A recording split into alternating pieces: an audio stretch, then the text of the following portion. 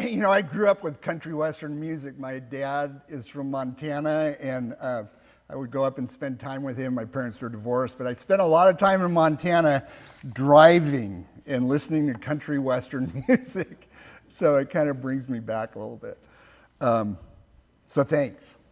I love that country western music, especially gospel, Americana, Christian music. It gets so much to the simplicity of the gospel and what it's really all about.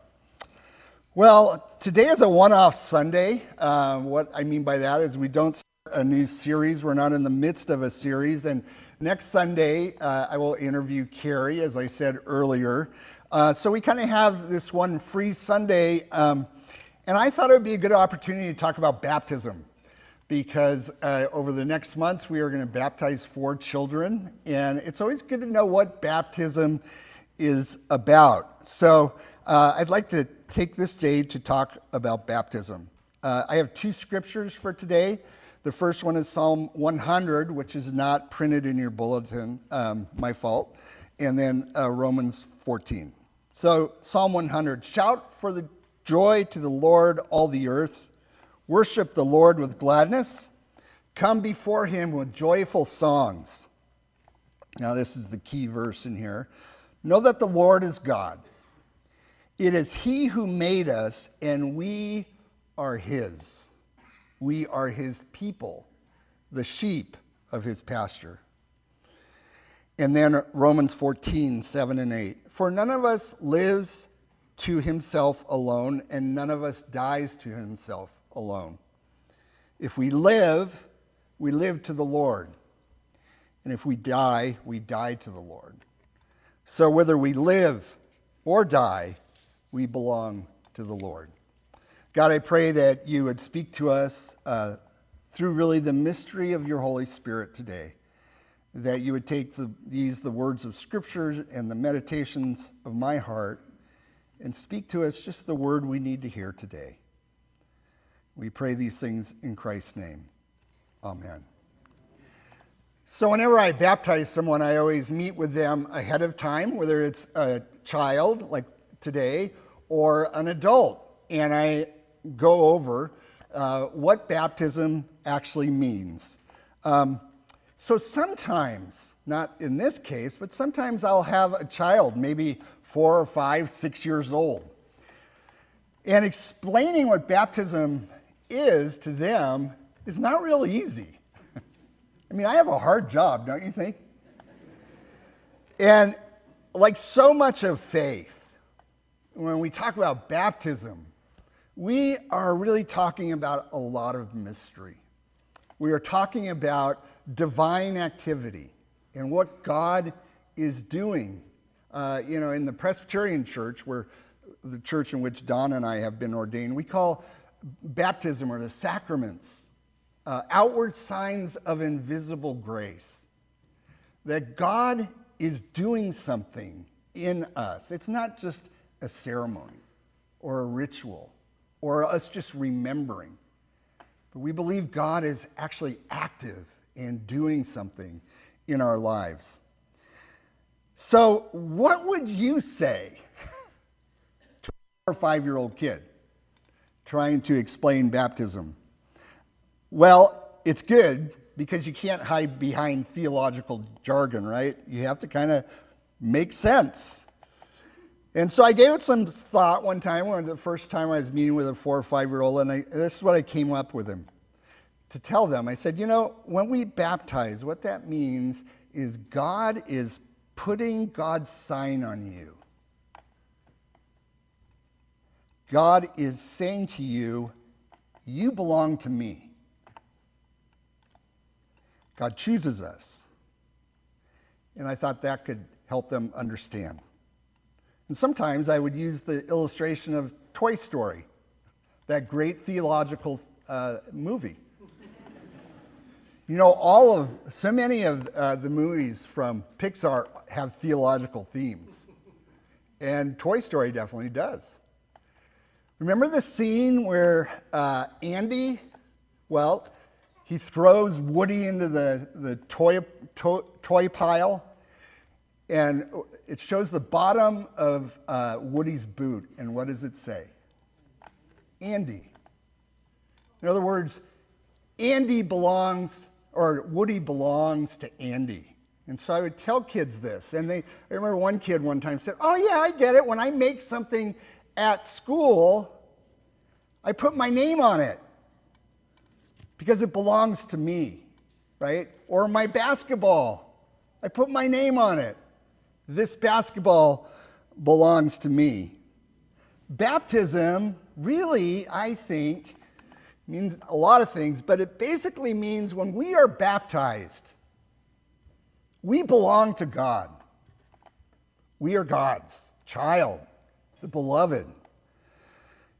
Baptism, it means many things, of course. It signifies the faithfulness of God, the forgiveness of sin, the entrance into the family of God, adoption into the family of God, rebirth, the washing away. This is why water is such a great symbol, right? The washing away of the old life and rising up to new life in Christ. That's why I love baptizing in a river or a creek. When I was in Chico, we had Big Chico Creek right behind our church, and we would go down and baptize people in the creek. And it's beautiful symbolism because you drop them down into the river and the water washes over and takes them down to the Sacramento River and into the bay. But it's this dying to the old life and raising to the new life in Christ with the old washing away. I love that symbolism. So someday maybe we'll go on down to the river and baptize. So it means all these things, but I think really the essence of it, and this is what I do with kids, I figure I have one concept to get across to them, right? It is that we belong to God. And I often tell them, nothing can change that.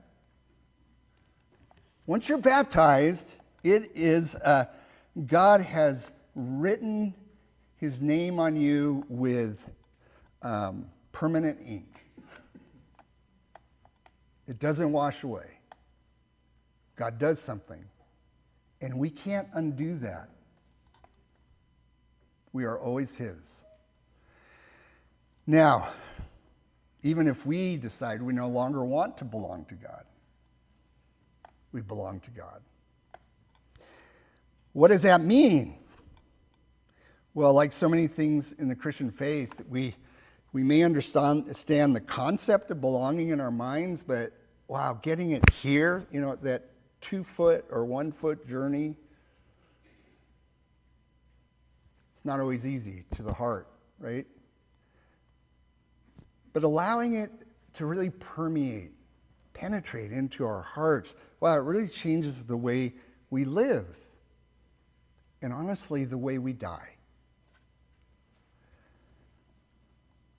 It's the heart of the Christian faith. Our two passages today talk about this belonging, and it's a theme throughout Scripture. Psalm 100 says, we are like sheep. We are God's sheep. God is our shepherd. When a shepherd has sheep, those sheep belong to that shepherd. We are his. And then in Romans, Paul writes, it doesn't matter whether we live or die. We belong to God. And he says the same thing in chapter 8, this beautiful chapter, when he says nothing can separate us from the love of God. And belonging and being loved by God are just so really two sides of the same coin. Nothing can separate us from the love of God. This great passage. Neither death, nor life, nor angels, nor principalities, nor the present, nor the future, nor any powers, neither height, nor depth, nor anything else in all of creation can separate us from the love of God.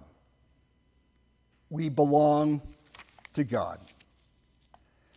So we find this throughout Scripture. We also find it in one of the great confessions of the church. And I've mentioned this before. This is a really important confession to me. It's called the Heidelberg Catechism, a series of questions and answers.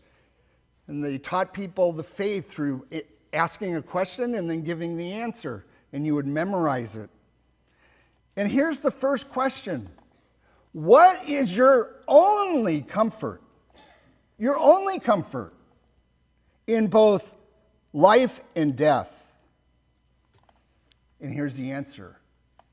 That I am not my own, but belong, body and soul, in life and in death, to my faithful Savior, Jesus Christ. Our only comfort. This is a great theme, and it addresses our greatest need as human beings, is that we know we belong, that we know we are loved no matter what. Belonging to God means we are loved, that we always have a place where we are loved, that we always belong no matter what. We saw this in the parable that we looked at during Lent, the parable of the prodigal son. The son came home to where he belonged. After telling his dad, I got to get out of here, give me the money, I'm off, and then comes home. Such a great picture. Really, remember I said this is the picture of the Christian life. When we come home and we are just hugged by God. And our Father tells us, you are loved no matter what. Come home. And he says, oh, my son who is lost is found. He has come home. Man, we often spend so much of our lives searching for that love in other places. This need that we have to be loved. We search for that love in all the wrong places. And we also get the notion in our head that we are loved if, all the ifs. If we are intelligent, if we are good looking, if we are wealthy, if we are successful, if we go to the right college, if we marry the right person, if we get the great job, all those things. We are loved if, and what baptism says is you are loved. Period. Before all the ifs, you are loved. When our kids were little, I would go into their rooms every night before I would go to bed, and I'd just look at them breathing. Their chest would lift, it would drop, lift and drop. And I would pray for them. And here would be my prayer. I would pray, just as I prayed for Quinn today, that they would know, deep in their soul, deep, deep, that they are loved, that they belong, that they are never alone, that nothing can separate them from the love of Christ, that they would know that they are loved before all the ifs that they may experience in life. And see, that's one of the beauties of infant baptism, is this thing called prevenient grace, that before Quinn can even understand at all that there's a God, that she is loved, she is loved. And that's why we baptize infants. Before they even know, grace comes to them. Before they can understand, grace comes to them. And God puts his seal on them. Prevenient grace.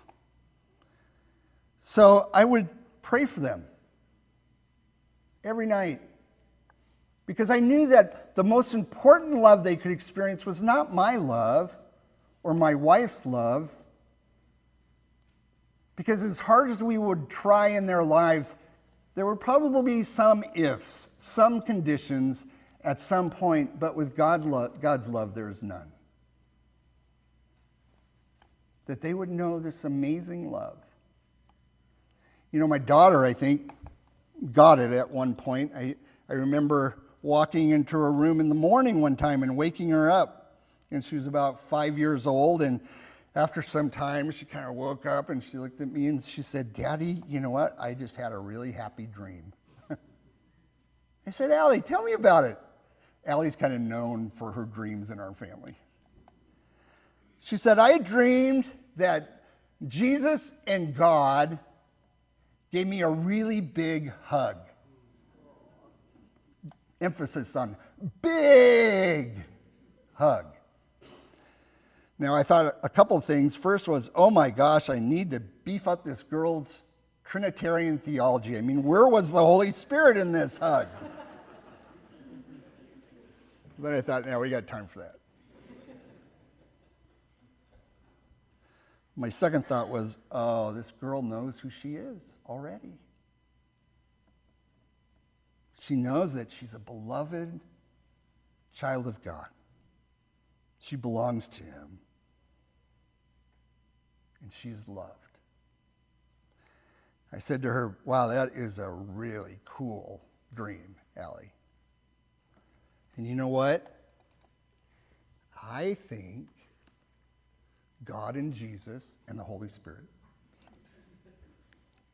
will hug you all the days of your life and never let you go.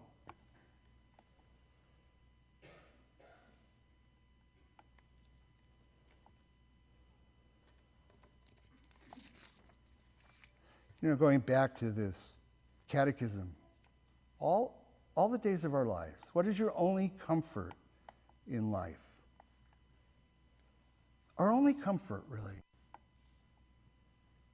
That I am not my own, but belong, body and soul, in life and in death, to my faithful Savior, Jesus Christ. You know, the word comfort there, remember this is German, Heidelberg Catechism, it really means strength, courage. When we sing "A Mighty Fortress is Our God," which is a German hymn, which is set to an old beer tune, you know. Oh, Martin Luther wrote those hymns so that people would know them. So next time you sing that, think about that. And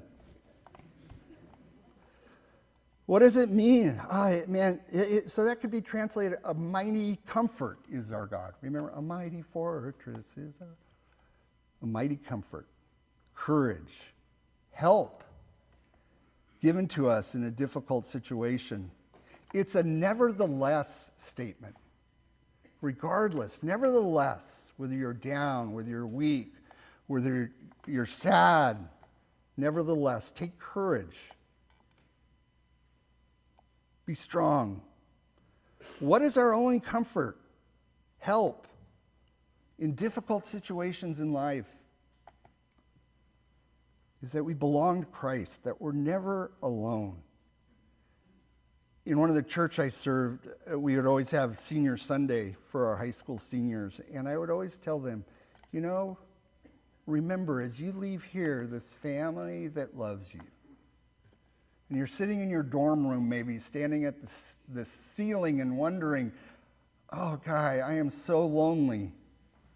Who am I? Where am I going? Remember, your only comfort in life and death is that you belong and you're not alone. God is with you.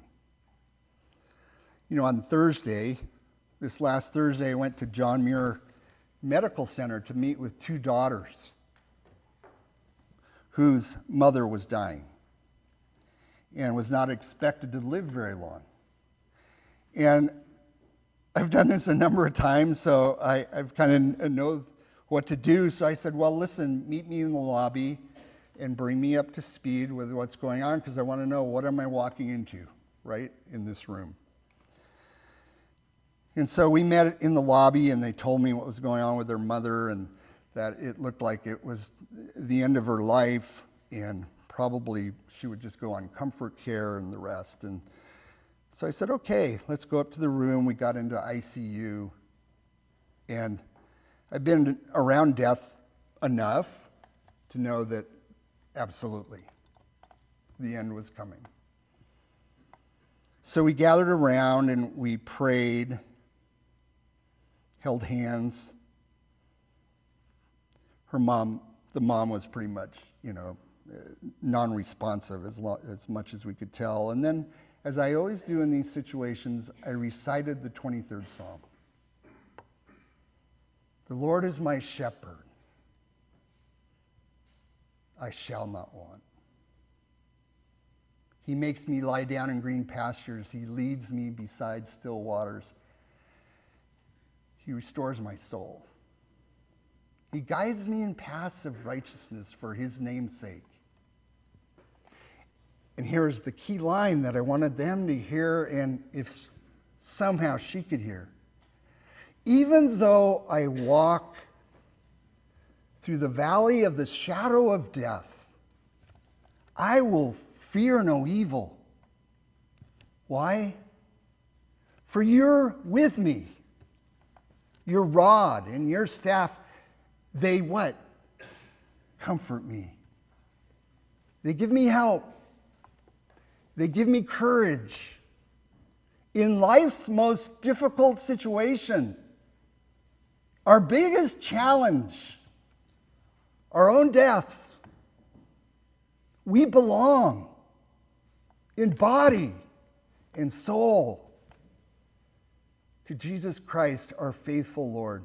This is what baptism is about, that we are never alone. Even through the valley of the shadow of death, I will fear no evil, for you are with me.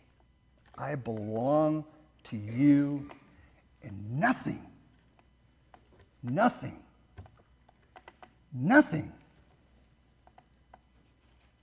can separate me from that love. What does baptism say? It says, we belong in life and in death to Jesus Christ our Lord. Amen. God, we thank you for this sacrament of baptism, and I've heard it said before that a sacrament is a hug of God. Lord, that you hold us, that we belong to you, that you never let go. Lord, may this bring us comfort, help, endurance, even joy, all the days of our life, and even in death. We pray these things in Christ's name. Amen.